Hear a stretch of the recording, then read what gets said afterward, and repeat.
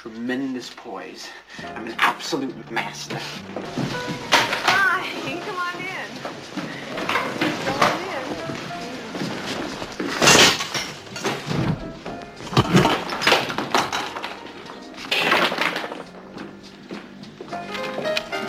Alan, this is Sharon. Hello.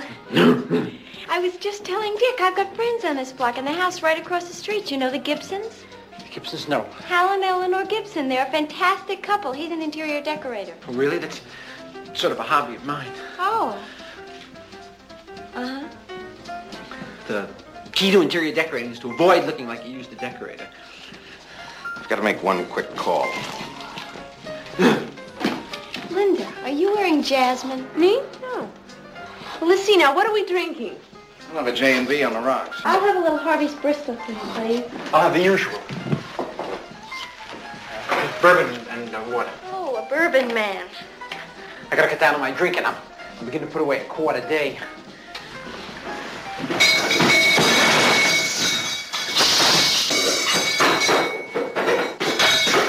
Hello, this is Mr. Christie. I'm no longer at 431-5997. I'm going to be at Mr. Fee.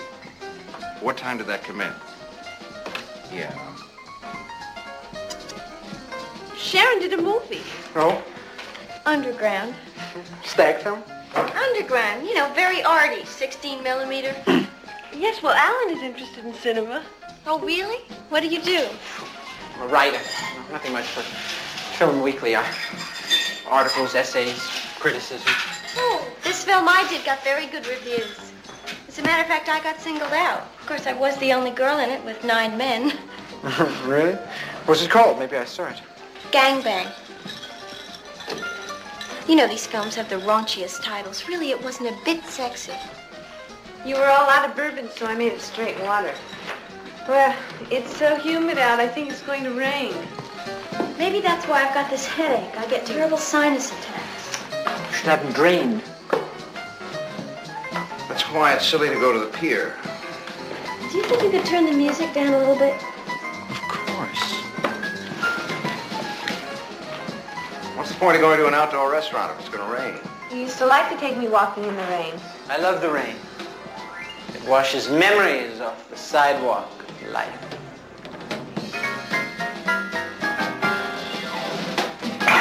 Oh! Gee, Alan, you really have a delicate touch. Alan is a trifle tense. He had a little misfortune with his wife. His wife? Well, his ex-wife. She's gone. She's dead. How old? Well, no, she's not really dead. No.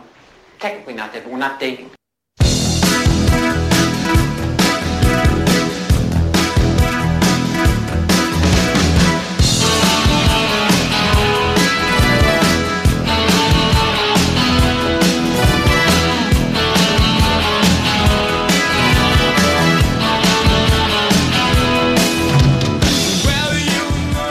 Everybody, and welcome to the Night Fly with me, Dave Juskow, your host. Final June 2019 edition. The importance of this podcast continues. That's why I use this voice. Hello, everyone. Hope everybody's having a lovely summer. What? Sure, it's June, but it's the summer. It's next week will be July, and then it gets serious. Am I ready to perform in front of thousands of people? No, I'm not even close to being ready. The whole thing is a disaster. But we push through. I mean, it's like weird. It's like I'm like, oh, crap, I got this horrible thing coming up, which technically anyone else would be like, wow, I got this awesome thing coming up. And I, of course, like Woody Allen, think the opposite.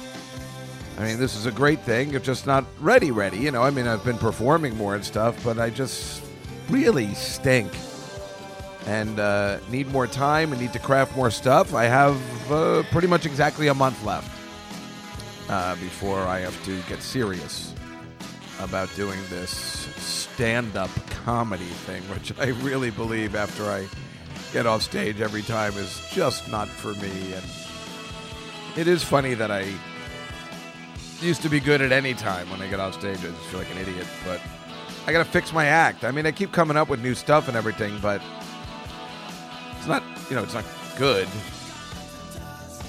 Anyway, why don't we move on with today's event?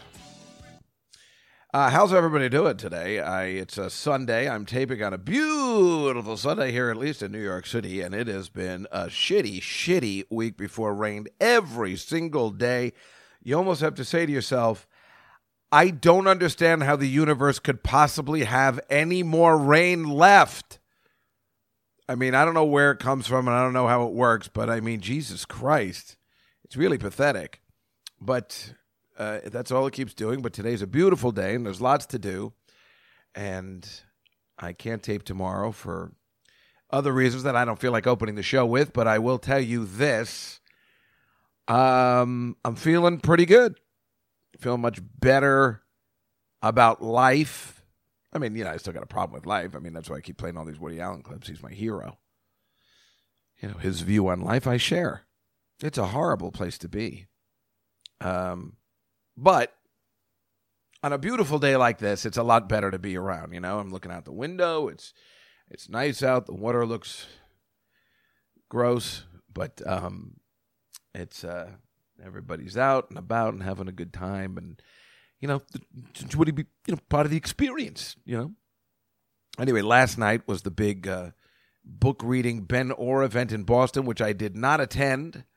And I am so sorry because Dave Curry was nice enough to send me a bunch of photos. And I got to say, I guess he sent it to me on Friday night when I was out. And I'll tell you all about my Friday later. But he sent me a photo. First of all, Dave sent me this beautiful poster of the movie Turbocharged, the Cars movie that I made. He sent me a beautiful poster that framed, which was amazing because I'm lazy and I wouldn't do it. And that was thank you very much. And I'm going to put it on my wall. And I now keep saying, he even got me a nail to make sure that I did it. I'm just going to get one of the guys up here to do it because I shouldn't have a hammer in my hands ever. I'm just going to get one of the guys downstairs to do it. I think you can still give them $20. They're not supposed to. I mean, see, this is the way things used to work here. You can give somebody $20 and they do shit. And nowadays, because it's so corporate, they're not allowed to even come upstairs anymore. But usually money takes care of that kind of stuff. I mean, the Super will do it. But it used to be much easier to get people to do stuff. Nobody cared. There were no cameras. Why are you in the elevator? Why are you going up there? So, but anyway, I'm definitely going to put this up because it's going to make me happy on a daily basis to see a little movie poster with me and Memo's name and the picture of us and the cast. It looks like a real movie poster. It's very exciting, and thank you so much. And thank you so much for sending me the pictures of Orfest, as everybody's calling it now, in Boston. And you guys all look great. You're holding up the posters and wearing the shirts, and that was so amazing, and it made me feel so good. I definitely almost had tears in my eyes. It made me so happy. I really appreciate your friendship and your love of the movie, but your friendship as well. And that's why I'm sorry I wasn't there this weekend. But and the weird part is, as Donna predicted, I did nothing on Saturday. I did nothing. This was last night. I did nothing. I had to because I was, my age. If I had gone out another night, I'd probably be dead. I mean, I just can't. I mean, I can handle it, but I went out 2 nights in a row till 7 a.m, and yipes. So I was kind of glad to be not doing anything, but I still felt bad not being there with everybody, having a good time. Just looked like a fun time. A lot of nice people. I think that's what it comes down to. And sometimes that's all you want in a life. You want to hang out with some nice people, have a good time, pleasant people. I hang out with a lot of douchebags. I'm a douchebag sometimes. Like I say, we don't need more than me. So it's nice to hang around with the people you love. And unfortunately, speaking of the people we love, the Night Flight has lost a wonderful member of its family in Uncle Frankie, which is Cousin Frankie's father. If you've listened to this podcast, you know how much I care about Cousin Frankie. You know, my mother saying, I've never said the word Frankie before. She's a fucking idiot. But Cousin Frankie, who is the loveliest person you could ever meet. I mean, really, for somebody that is named Frankie, like my mother would say, somebody who is from Brooklyn by way of Staten Island and now New Jersey, and maybe talks the way he talks, to be so polite and sweet and nice is a goddamn miracle that must have something to do with his awesome father, Uncle Frankie, who died on Friday, who I love very much. As a matter of fact, so much so, it's funny, I just saw him at the track on Saturday. I was talking to my friend Audrey, who's just a child. And I'm like, oh, Uncle Frankie died. She's like, oh, no. She was like really upset because he was such a lovely guy. And, sometimes when, people like that die, especially for me in my life, I'm just saying personally, a guy like that, I didn't get along with my father very much. So his friendship and the way I felt that he felt about me, I took very serious. And I knew he really did care about me. I know we just, friends in passing, and I haven't known him my whole life, but I felt I did. And that's the whole thing with the whole Messina family that I love, and Joe, and and his wife and his family and his kids and all his extended family. Yeah, I really feel like they're my family too, and they have certainly taken me, this misfit, in and treated me like a member of their family. And so I do feel like my Uncle Frankie died. And I mean, it's like I don't even have to say that. I mean, it's like when I say Cousin Frankie, I feel like he actually is my cousin. And there's no reason we wouldn't be. I only have two cousins. I mean, I got my one who, owns the New Jersey Devils, and he's not a blood relative. God, I wish he was. And then I had these two girls that we grew up with, kind of, like they lived in Queens, and we just meet in Brooklyn, and we'd see them a couple times when we grew up. We became a little closer, and I liked their father very much. But that's it. That's all we got, And like I said, with my family, I don't even feel close to my family anymore. It's basically just me, my sister, my nieces, and nephew. That's it. That's our family. So when you have an extended family like they do, which is half Italian, half Filipino, which is hilarious in itself, it's kind of great having like a big family and stuff like that. We were never like that. My dad made sure we weren't friends with anyone. He had no friends, so we didn't have any friends or family, which of course is why he was so jealous of the fact that I had such nice friends. Because, I mean, Jesus Christ, is it not running the family? My dad had no friends. My sister had no friends. Dory has no friends. I mean, Jesus Christ, it's sooner or later, somebody in our family was going to have a friend. Because I'm pretty sure my grandmother didn't have any friends either.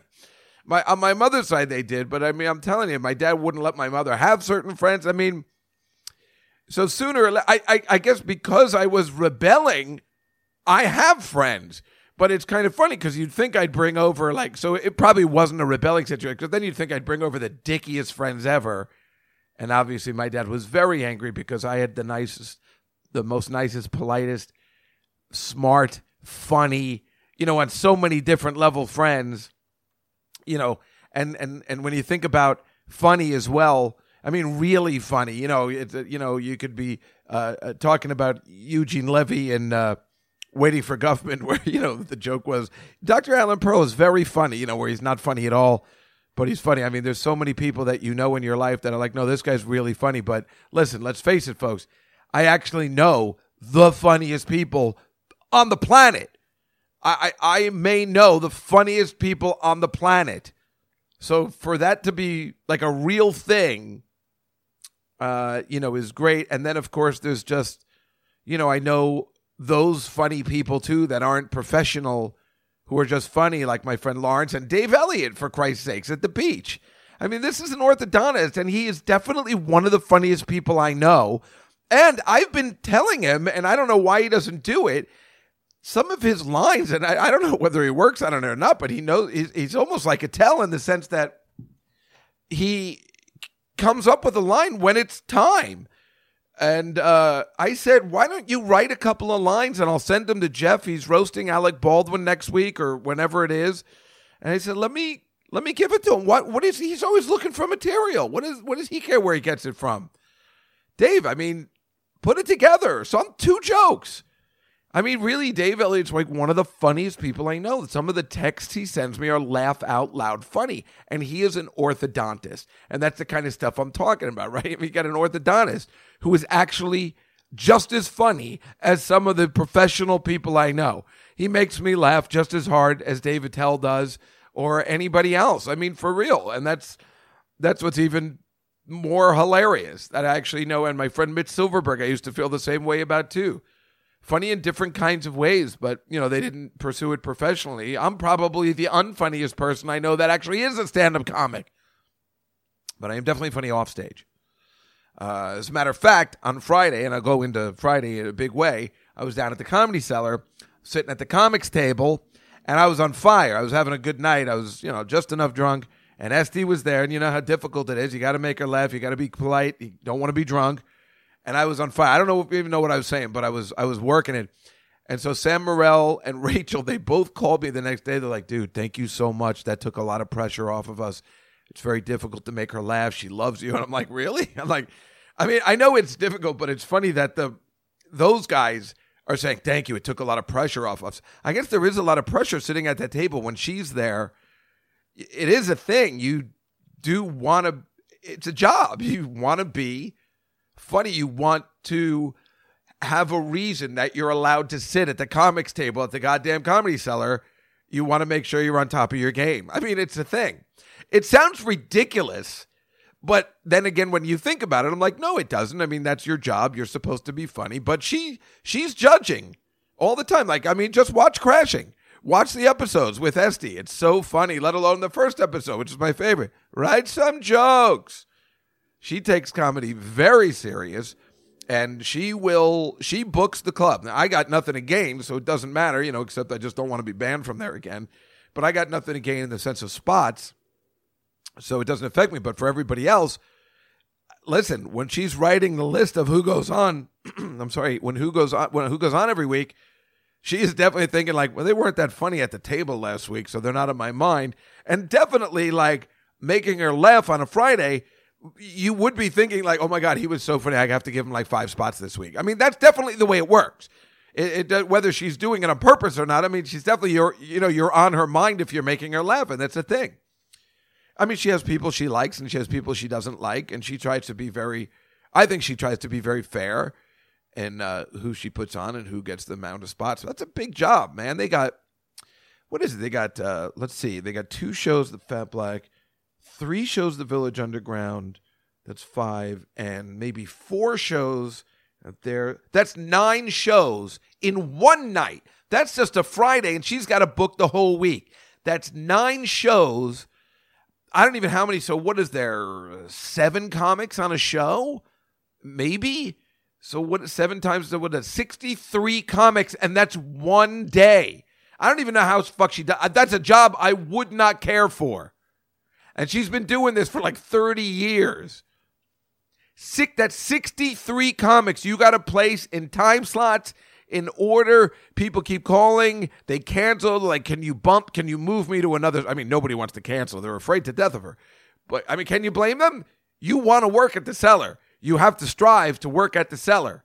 I mean, I tell you this all the time. It's not just because I'm in at the Cellar in the sense of, they like me there. But, no, the Cellar is the best comedy club right now on the planet.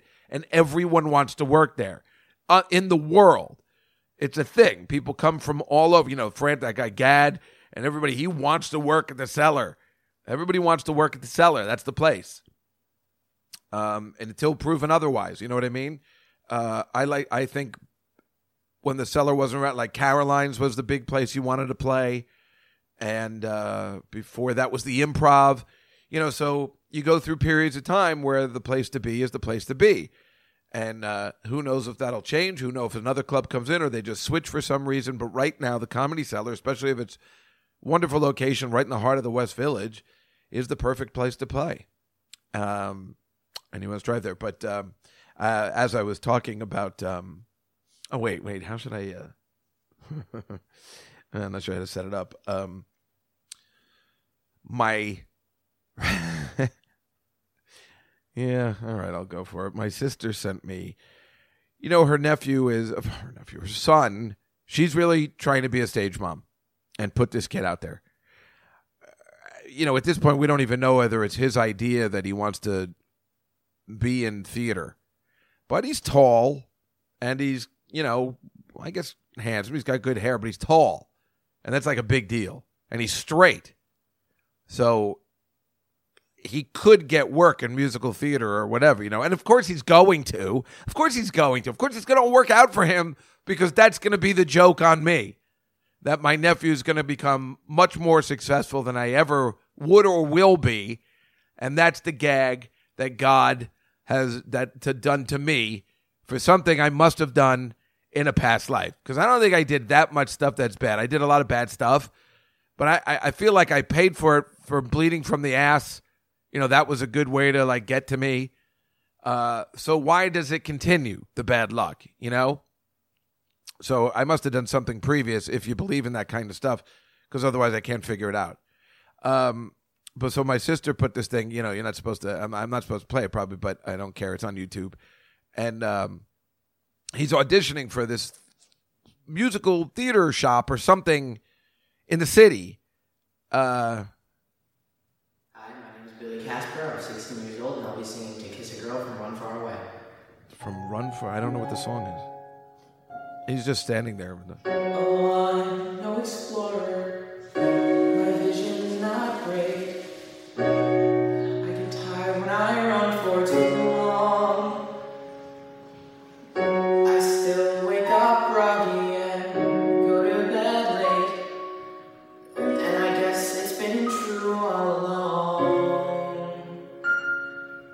And of all the world's secrets, both this world and yours, from the depths of the sea to the eagle who soars, far beyond all the crack that little guy's face each day. Past the monsters and prophecies, shoulds and shoulds, past the mayors and knights, getting lost in the woods. I know it's not much, I'm too young to unearth how it goes. But whether the sun burns our skin or a westward breeze blows, of all the world's secrets and mysteries, from here to the tiniest I was waiting for that part when he goes up to the little falsetto note. So here's the thing, right? So it's not bad. I mean, it sounds good, but the production is hard. The sound is horrible because there's all this. I called my sister. I told her this, not to be a dick, but I'm just like, listen, if you're really gonna put this out, let me help. So we put it out professionally. She's like, no, we just needed to do this really quick so we could send it out to this guy. And so this guy goes, I want him. Of course he wants him because you got to pay him $3,000 to take the class. Of course he wants him. But he's basically, I think he's saying, I want a straight kid in my class. So if it's all full of either gay kids or girls, I mean, this kid's going to get so laid this summer's going to be unbelievable. But I mean, he sounds like good, but I'm like, this is also a horrible song choice because it goes nowhere. They're waiting for it to pick up. And but he's just singing right into the camera with his arms at his leg. I mean, it's that's hard to do. Just look into the camera and sing like that. He sounds like he's got something going on. He's been taking a lot of voice lessons. So he's, I guess, trained in that song. But when he goes up to the falsetto part, that's where I couldn't stop thinking of the Eugene Levy part from Waiting for Guffman, his audition piece. Maybe just I dream of Jeannie with the light brown hair, floating like a vapor on the soft summer air. Look out! Camptown racers sing this song. Do-da, do-da. Camptown racetrack 5 miles long. Oh, do-da-dee. Gwin to run all night, Gwin to run all day. Bet my money on the bobtail nag, somebody bet on the bay, bay, bay, bay. Way down upon the Swanee River, floating like a vapor on the soft summer air.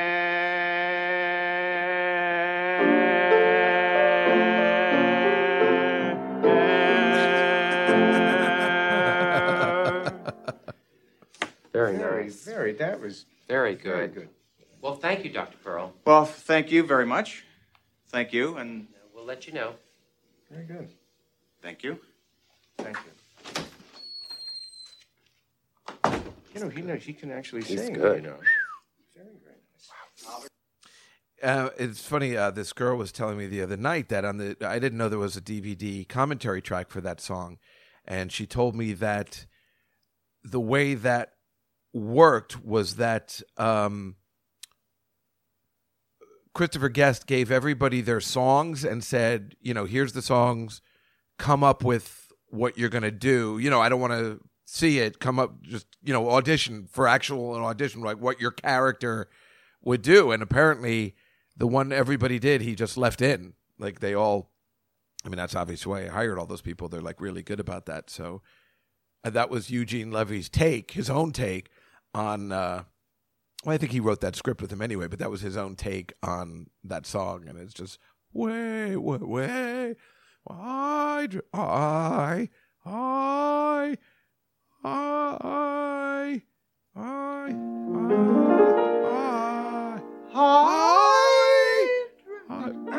Maybe just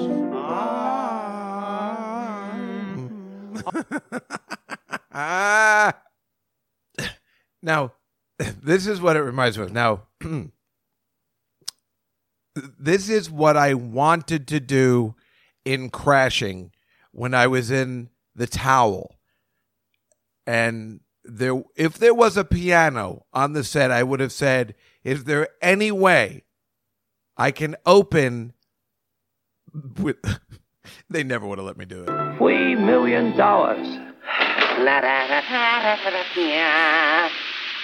Angel in disguise.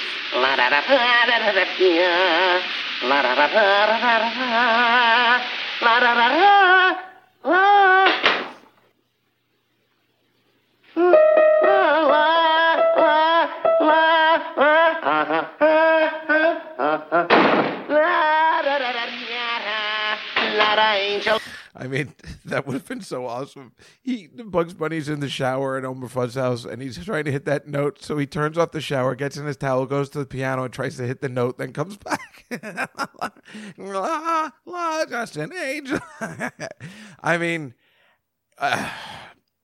If they would have let me, do that and be on that, it's ridiculous. But if I could have done that bit, just ripped it off from Bugs Bunny, because only one of us would have gotten it. Nobody who's 20 would have been like, that's the funniest thing I've ever seen in my life. And they would have just thought Pete Holmes was a genius for writing it, or Beth Stelling. But I probably would have been in the movies after that, because that would have been the funniest thing anyone's ever seen. La, la, la. Oh, you're living here? La, shh, la, la. I go back in. I'm just an angel in disguise. Especially that particular song. Like something from the fucking 30s. Oh, man. La, la, la, la.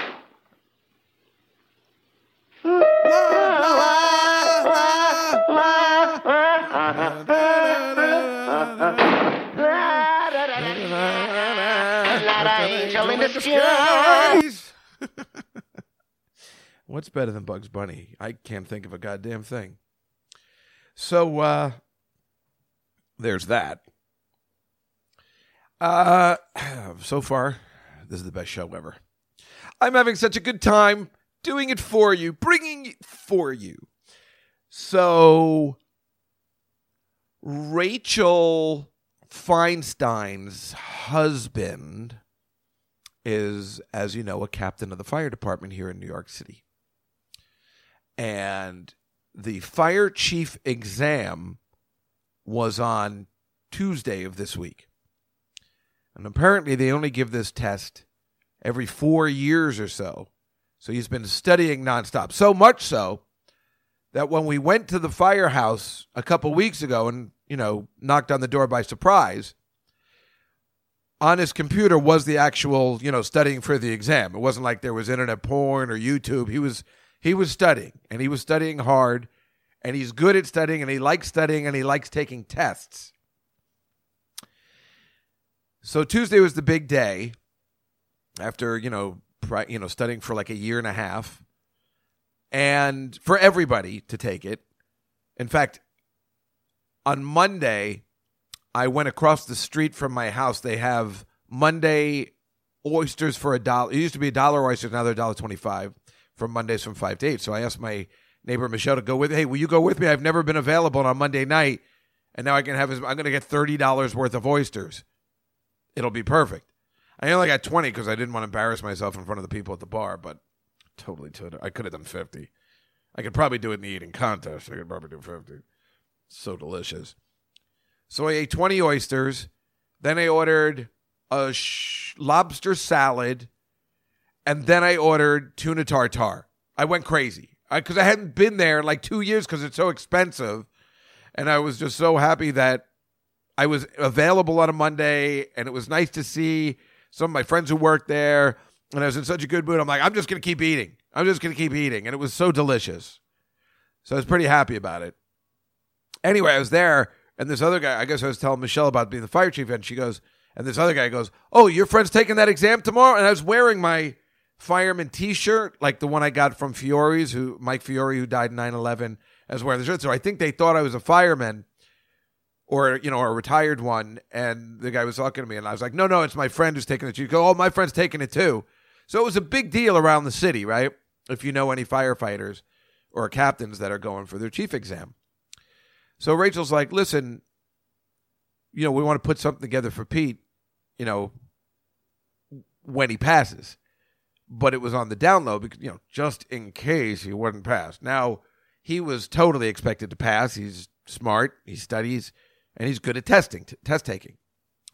Well, she calls me on Tuesday night, and she's like, all right, Pete's in the bathroom. Because you get your scores right away. He had taken the test, and she's like, I don't think we're gonna do it on Friday. I'm like, what happened? He failed? She goes, no, he passed. So what's the issue? He's like, he didn't. He got a 72 or 3 or something like that. And I'm like, well, apparently the fire chief test, at least here in the city, is like a college football game, and you rack up the points. It helps your seeding. So if you do better on the test, if you get a 90, you're going to get promoted a little quicker than somebody who got a 74.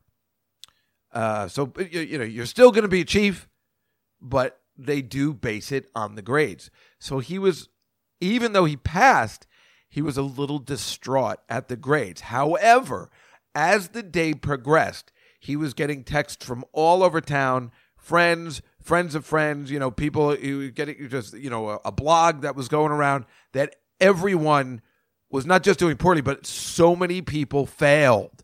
The guys that he thought were totally going to be passing with him, they all failed. They got 60s. They did not make it.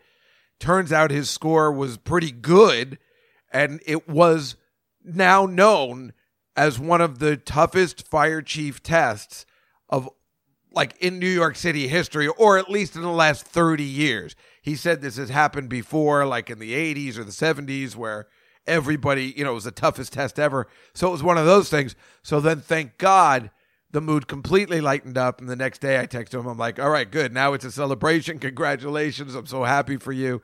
It's all good now. But boy, there were a couple hours. He was just even though he passed, he was so depressed. But it turns out, I think the highest score was a 74. It was like that tough. On Friday, I saw him. I asked him what the questions were. He goes, well, there's this thing about the pipes. And I'm like, that's the easiest question in the book. How could you not know that? Because, that's what I do.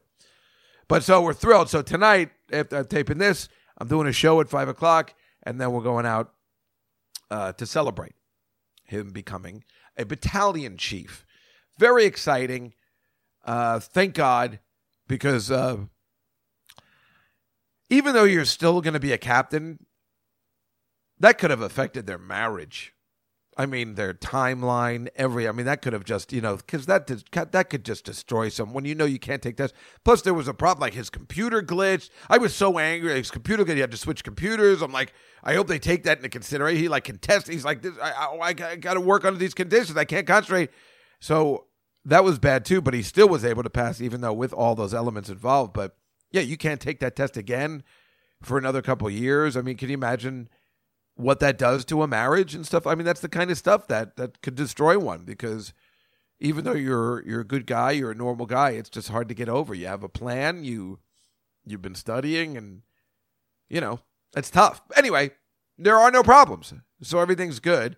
And they came by on Friday. It was Joe Mackey's birthday, so we celebrated, but more about that later. Here's something.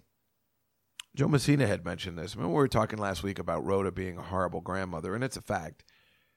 I was talking to Attell about this the other day because he couldn't believe it either. I mean, it's again, we don't know of any other grandparents that they're like, I'm in a show. Yeah, but it's a small part. Tell them how small it is, David. It's very small. It's not that big a deal. That kind of stuff. Joe had mentioned maybe she's down on Dory and Liza and her grandkids because they're only half Jewish. And when I've been bringing it up to people are like, because my mother she's reverse prejudice. Doesn't care for anybody that's not full Jew. And maybe there's something to that. Because how else can you make a case for the way she acts like that? It's very odd. It's interesting. It's something you got to keep in the back of your mind. Maybe that's the thing, because, it's like, we need answers. Why would a grandmother be like this? Where is this coming from? So that was a very interesting wrinkle into the mix. Never thought about it. Does make a lot of sense. I never heard the name Frankie before. So Tuesday I got so depressed because just all this stuff happened. I found out that the insurance I had, was going to maybe get from the government now that I'm unemployed, was really shit insurance, obviously. And I called my old doctor that I used to like, this group, with other physicians that I could go to. Even though I told you my doctor's now on a concierge, and you got to go $1,000 a year to just see you. Obviously, I can't do that. And I went through the insurance for this secretary that I've known for years there, a doctor's assistant, whatever you call them. And she was like, yeah, we don't take any of those things. So then I got depressed. Then I got a letter from the unemployment office said, yeah, we'll see you tomorrow. And I'm like, what? About what? Apparently you got to take a class, but nobody told me. It was just a reminder. But apparently the thing comes in the mail. So I finally had to. I haven't opened my mail since I got fired. I'm not interested. It's too. I don't know why. Who knows what the reason is. So I was looking for something from the Department of Labor, and there it was. Yeah, you got to come down to our offices on Wednesday. You got to be there at 9:30. Jerk off. If you still want to keep these benefits going. Plus, I messed up something with my benefits. I hit a wrong button, and then the benefits stopped. So I was so depressed Tuesday, I couldn't do anything. I did nothing. And then Wednesday, things got better. Like Wednesday, I just took care of some, I went down to that office. Now, first of all, thank God I read the paper. I read the thing. It's like, you gotta bring your resume. Well, my resume, what do you want? What resume? I've been at one job for 20 years. So I put that down. I put the last job I was at. And then I said, yeah, I was a server at Bennigan's in 1986. I had 3 things, and I was really short. And I couldn't have cared less. I wasn't even planning on making a resume. I'm like, all right, this will be funny. And then you gotta email it to them before the thing, and you gotta bring your resume, and you gotta fill out this form. So thank God I read that the night before. I put together, really quick, and I bought everything with me because you don't want to fuck around, right? And believe me, I got that right on time. They call me, and it's a class you got to take. And I remember taking this class in the 90s, but everybody was like, no, you do everything online. Well, apparently people are idiots. They don't know what the fuck they're talking about. Or I just got unlucky and all of a sudden they made me take this class. But I'm pretty sure everybody's got to take it. So I'm at the class. I'm minding my own business. The lady's very nice. She said it's going to be a 2-hour class, but I can't talk for that long, so we'll probably be out in an hour. And I'm like, hey, you're okay. And she's telling me we got to fill out all this stuff or whatever, and we got to come back again in 6 weeks. You know, they got to check up on you. I get it. So 2 black girls separately come in a half hour late. A half hour late to the class. They did not email their resume. And, you know, they didn't, maybe they brought their resume with me, but they didn't follow the instructions and they came a half hour late to the class. Now, if you're so serious about keeping your benefits, if somebody comes a half hour late, when you're looking for work, when you're saying, hey, we want to help place you at a job, that's our job, is to place you so, you know, your company doesn't have to pay these benefits. How are you not just immediately stopping their benefits? You're a half hour late, dummies. You didn't follow the instructions. You're cut off. That seems perfectly fair to me, but that's not going to happen. So why the fuck did I even waste my time going there on time? I just don't understand. I did everything by the book, and yet my insurance was cut off because I hit one wrong button. I mean, that drove me insane. A half hour late, not just 10 minutes, but even so, 10 minutes. What the fuck? This is like what Cory Booker used to tell me. Cory Booker, who was running for president of the United States. This guy used to be the mayor of Newark, New Jersey, the worst place on the planet. Besides that, in Patterson. And he used to go around town late at night and talk to people, which was way cool, which is why he'll be an outstanding president if he wins. And he would go by and all the people in town would yell into the car like, Cory, get me a job. And he's like, okay, be at my house at 8 a.m. tomorrow and I'll get you a job. And they're like, what? Yeah, be at my house at 8 a.m. tomorrow. Don't be late, and I'll get you a job. And they're like, well, that's pretty early. I usually sleep in on Wednesday. I mean, he's like, oh, see, what do you want me to do? You fucking asshole. You don't want to show up on time for a goddamn, you don't even want a job. You're just screaming for no reason. I mean, he put it to him. It's like he's trying to help the community. They don't want to work. So if you come a half hour late when all this lady's saying, like, we're going to try and help you out, we have classes, we have seminars, we'll help you with your resume. Coming a half hour late, you should at least, if you don't want to be rude and take away their benefits because they may need them, of course, then at least send them home and say they have to come back at a different day and start over and come on time and follow the instructions on the goddamn sheet. That just doesn't seem very fair. I can understand if you're like, oh my God, I'm sorry, right, if there's an excuse, but a half hour late is not an excuse. I don't even know what to say. It was so confusing. Anyway, right after that, I went right across the street and got a manicure, paid extra $5 for a buff, so I have that tremendous shine. That was the right thing to do. You leave the unemployment office, I'm going to do something for myself.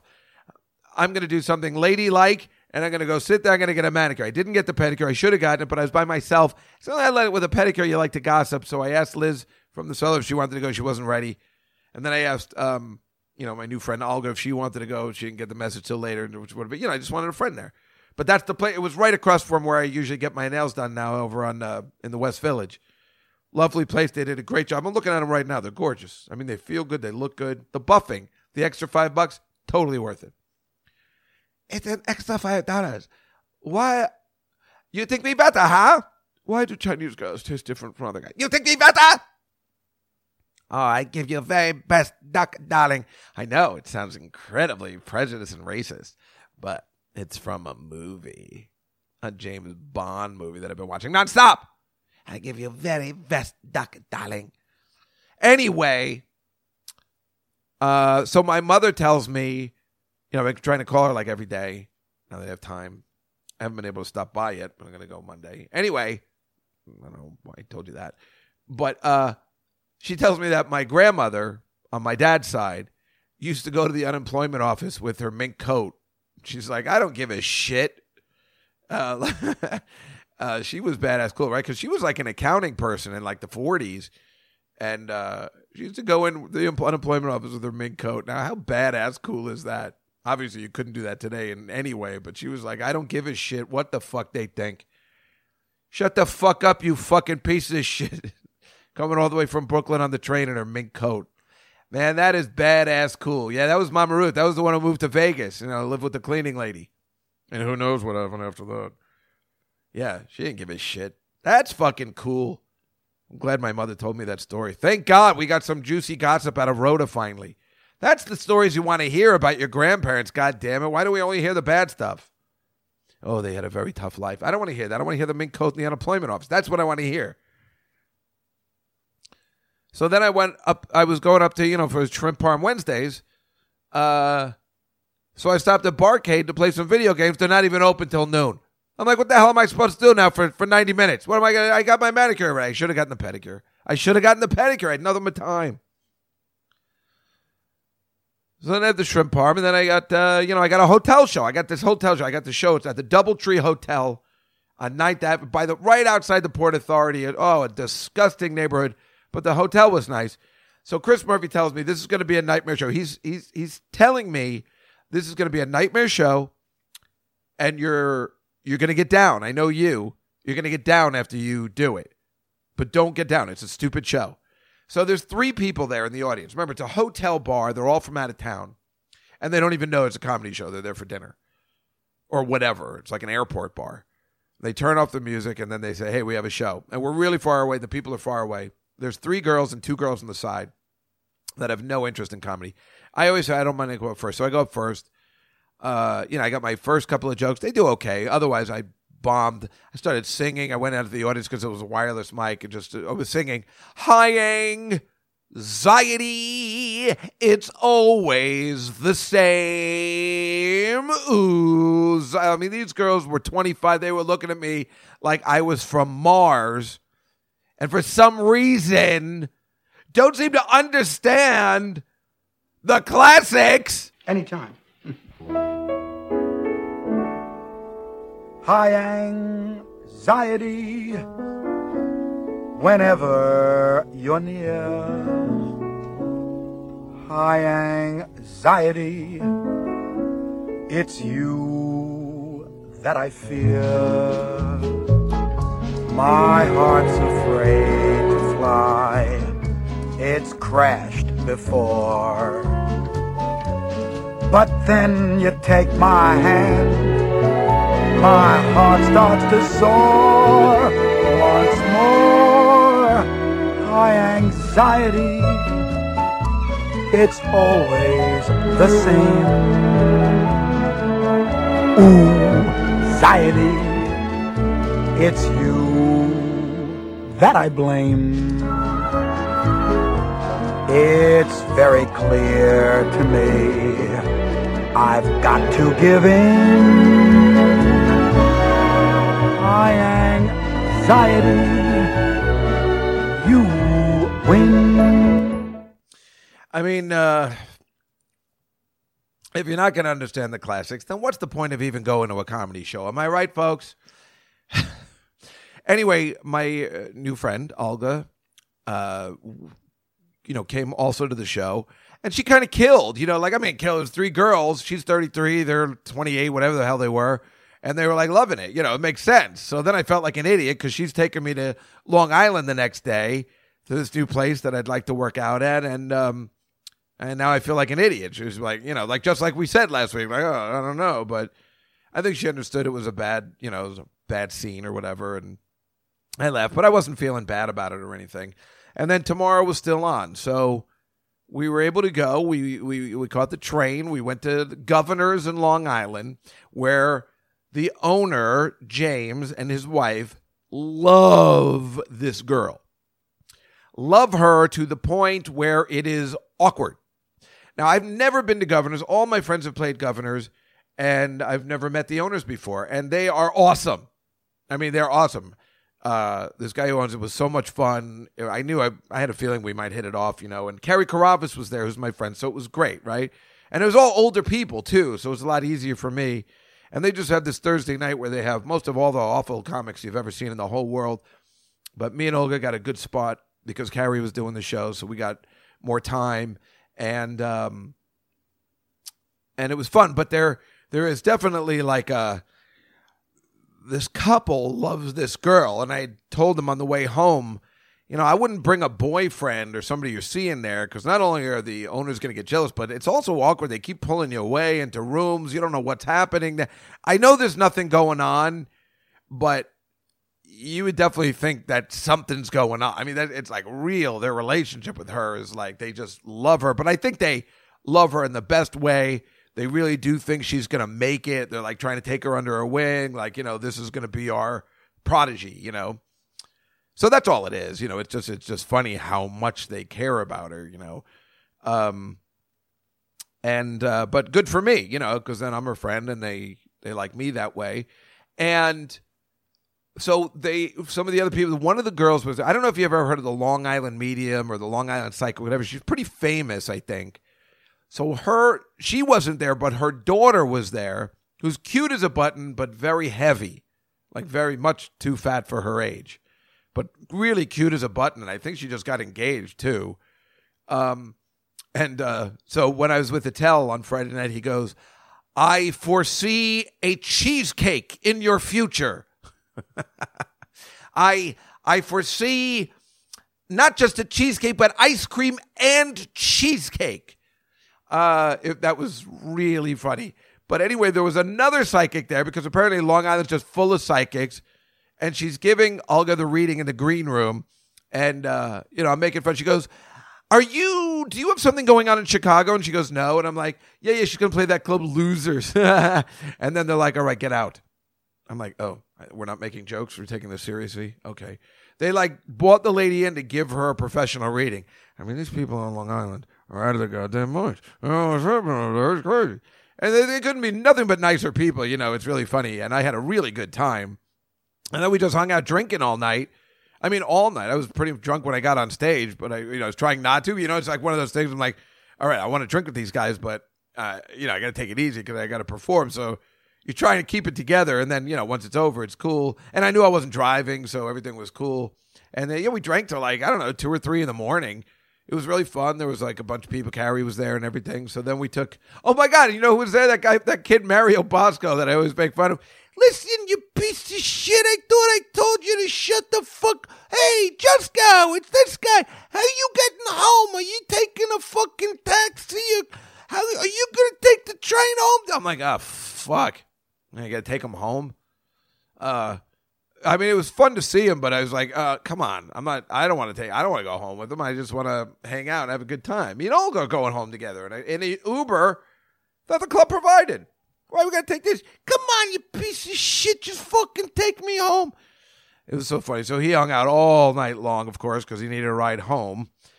So we took him over. I was so drunk, I didn't even care at that point. He sat in the front, and we were in the back. And, it was really nice, short trip because we were talking the whole time. And I don't know. Whatever, and yeah, we got back in the city. We're like, let's get another drink, right? So we get back in the city, and I say, it's like 3 a.m. I'm like, we got to go to someplace that's going to stay open late. So we try and go into Marie's Crisis because that's where they do the show tunes, and it's right by our house. And I'm like, I haven't been there in years. Let's do that, but it was totally closed. So we went to the Fat Black Pussycat because I know they'll lock me in there once it's closed. I can keep drinking. It's beautiful, and. And she says, fine, let's go in there. Now, she told me once before she had trouble with some of the wait staff there. And I said, well, I don't even know whether they still work there. But the kind of trouble that she was in there, which I didn't know ahead of time, I would have said, no, I can't go in there. You're not going to believe what happened. We went in there, and the first person we see is the waitress that hates her. Because I said, oh, come on, who could hate you? You're adorable. But, wow, they hate her. And I say, you fucked up at this place? The place you want to work? She goes, I didn't do nothing. Well, this girl came out guns blazing like, what the fuck are you doing here? I swear to God, it was like I saw this one Louis episode with Parker Posey, and she came in to the bar early and she's bringing Louie in there, and the bartender was like, no, you can't come in. And then she just goes to Louie like, hey, you know what? I don't feel like going here. Like, like whatever. It was something like that. Like where she's telling you like, no, I think it'll be all right. And then all of a sudden, all the things she said were true. This girl's like, no, she assaulted me. She hit me in front of the thing. I'm like, all this stuff she said, it was like, wow, that's for real? So she's getting really upset. And this girl, this waitress, is being an asshole. She's going a little overboard. She could be nicer, but she's trying to settle it. She's like, let me buy you a drink. Let me buy you a drink. Come on, let's have a drink together. She accepts the drink, but she's still not accepting the apology. So she goes to the bathroom. My girl goes to the bathroom. And I talk to the bartender. And I say, is this for real? Do they really not like you? And then she says, the bartender, who's completely sober, is saying, yeah. And I said, what did she do? She goes, she fucking took off her shoes and put her feet on the table. I'm like, what? Yeah, she did that. And then I think she hit, I'm like, wait, what? And then when she came back to the bathroom, I said, are you telling me you took your fucking shoes off, you fucking hillbilly freak? I don't give a shit who he's connected to. Tell him to take his fucking feet off the table. What's he think this is, a goddamn sawdust joint? Sir, would you mind taking your feet off the table and put your shoes on, please? Yeah, I would mind. I'm having a bad night. Fucking asshole won't budge. Full security. How are you? Good, how are you? Good. You want to do me a favor? You want to take your feet off the table and put your shoes back on? Fuck you. I want you to exit this guy off the premises, and I want you to exit him off his feet and use his head to open the fucking door. Sir, you're gonna have to leave. You mind accompanying us outside? Bullshit, I ain't going anywhere with you. Bullshit, you're out of here. Fuck you! Fuck you! You know who you're fucking with? Huh? Do you? You fucking faggot!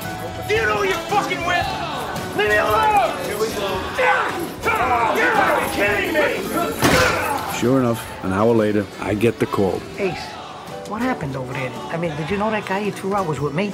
No, I didn't know that, but you know what he did? He insulted Billy. Then I walked over to him politely. He tells me to go fuck myself. What? Then he called me a faggot. So What? I think I threw that cocksucker out. Come here.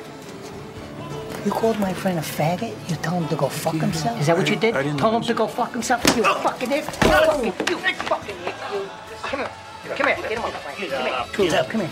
You go over there right now. You apologize. You better hope he lets you back in. If you ever get out of line over there again, I'll smash your fucking head so hard you won't be able to get that cowboy hat on. You hear me? You fucking idiot. Sammy, listen. This guy obviously doesn't know who he was talking to. You understand? He doesn't know that we're dear friends. I mean, he's already very sorry. But if you could do me a favor, let him back in. I swear to you, he'll never get out of line again. I promise you that. He does it again. He's out for good. I don't care what it is, Nick. I'll never let him in the place again. I'm sorry about this, really.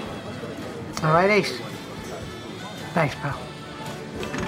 You took your boots off, you put your feet on the table, you shit-kicking, stinky horse-smelling motherfucker, you! You fucked me up over there. I'll stick you in a hole in the fucking desert. You understand? Move here and apologize. Yeah, get down. Fuck you, I'm sorry. So that's what I said to her. You took your shoes off the table, you shit-kicking hillbilly motherfucker? What's the fucking matter with you? I swear to God, I said it just like that. Because I take that as an insult too. Because now I brought in this girl that made all this trouble, in the club that I work at. And I'm like, what are you, an idiot? You're a fucking comic. You want to work here. You took your fucking feet, you took your shoes off, put your feet on the fucking table, you hillbilly piece of shit. I couldn't believe it was happening. I couldn't wait. I was like, I got to get to the podcast immediately. I couldn't believe the scene from Casino was actually happening. I couldn't believe it. It was great. How stupid. Because she's like, I don't think I did that. I wanted to hit her with the phone. I needed an old-fashioned phone to hit her with. I could only use my cell phone, and I cracked it. Hit her over the head, the fucking idiot. Boy, is she dumb. Somebody told me she gets drunk and, gets confused and stuff. I'm like that. Yeah, that'll be good for your career. And you keep working governors your whole life, which is fine because you can make a living out of it. But, you want to move on. Be on TV or something, Be on the radio. The radio, in the old days. You put your feet on the fucking table. I couldn't believe it. I could not believe it. I mean, that's amazing, right? I mean, that's the silliest thing I've ever heard. La-da-da, angel in disguise. La-da-da-da-da-da-da-da. La-da-da-da-da-da-da.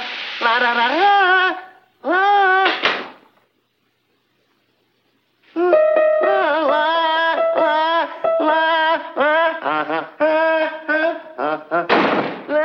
La, la, la.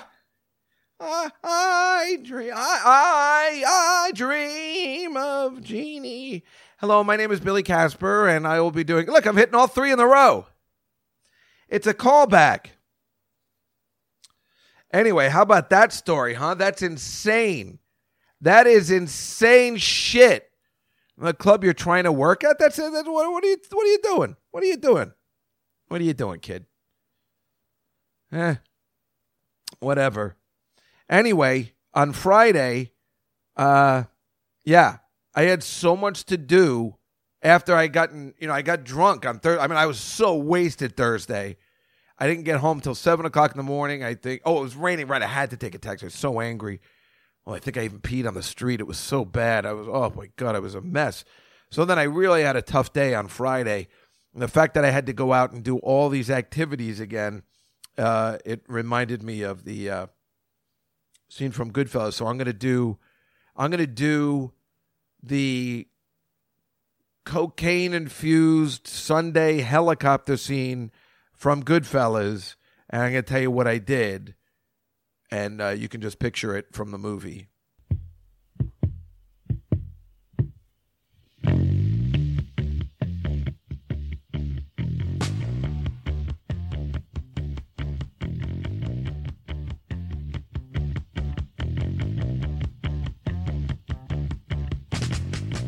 Now, I knew I had until 8 o'clock until Joe Mackey's birthday party at the Comedy Cellar. The problem was, I promised Audrey I'd meet her and her brother at some point to celebrate his new job.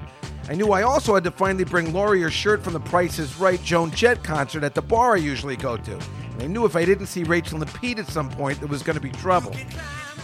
I figured if I left my house around 6 o'clock and just head downtown, this should be giving me enough time to get a gift, deliver the shirt, pick up the vape cartridges I needed from the beach for the 4th of July. So I got down to the West Village in time and delivered the t-shirt, but I ran into an old girlfriend at the bar and would have been rude to just run out and leave, so I stayed for a couple of drinks. Fortunately, I'd just gotten a text that the party had been moved to 9 o'clock. I figured this gave me enough time to fix things with Debbie and still had time to catch my vape daily before he left for Pittsburgh. When I finally got over to the cellar, the bouncer told me I looked like I was getting no sleep, you know? I mean, after hanging out with Olga till all hours the night before, what was I supposed to look like? We celebrated Mackey's birthday with cake and orange soda. Now, normally, orange soda is my favorite, but I don't like having dessert if I'm going to stay up all late, so I decided to add vodka to it. The handyman in my building used to call this a Beetlejuice. It was a pretty good system, but it would definitely get you fucked up quicker than you think, so I had to be careful if I was going to end up sitting at the comics table. Thing is, if you were going to work at the cellar, you had to have a sit-down with the booker Esty and do the best to try and make her laugh and make sure at the very least you didn't annoy her, which was kind of my specialty. When Rachel and Pete arrived, we moved over to the table.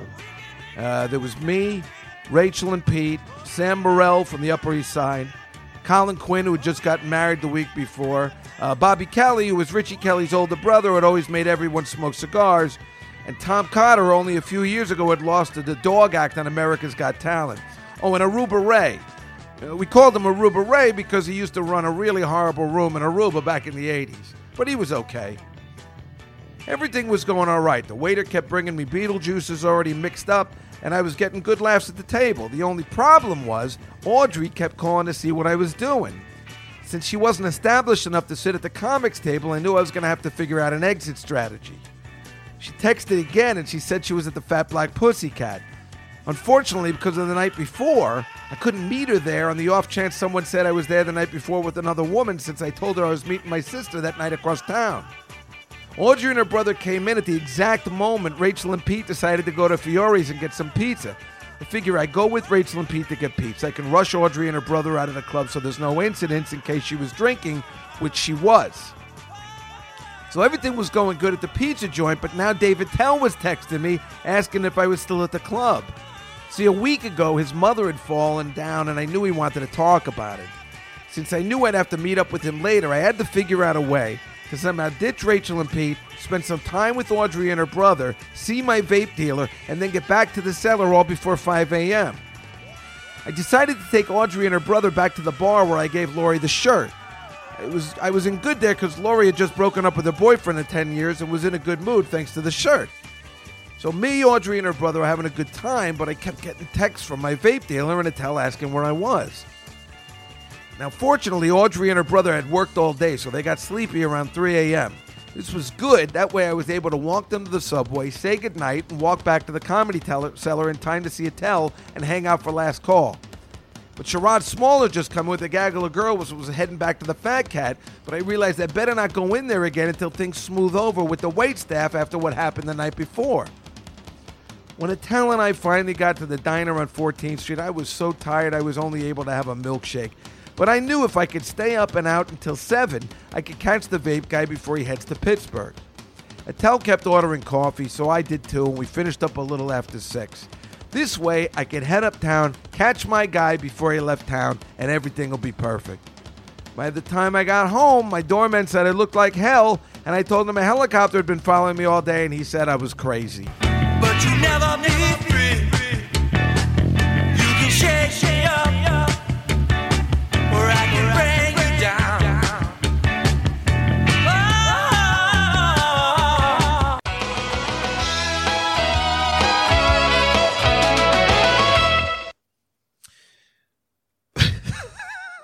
Is that funny?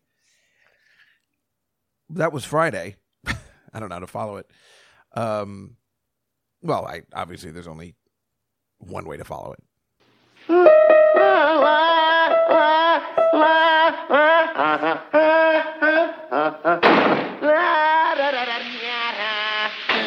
Yeah, but I don't know. Fun times, right? Oh. I guess that signals the end of our show for today.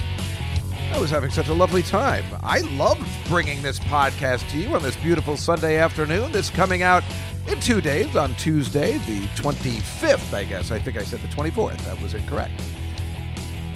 And then the next one will be in July. No break. We're just going for it all. Why shouldn't we be? There's no work. There's nothing going on. So we'll bring you the Nightfly as long as I can with my electricity turned on and see how everything is going to happen and how it's all going to play out in the future. But that's our show for today. I don't know what we have planned next week, but I know it's going to be good. And that is the most important thing. I want everyone to have a terrific rest of June. The weather is, hopefully will be perfect from here on out. The temperature is flawless. And when we go into July, remember, it's the summer of Juskow.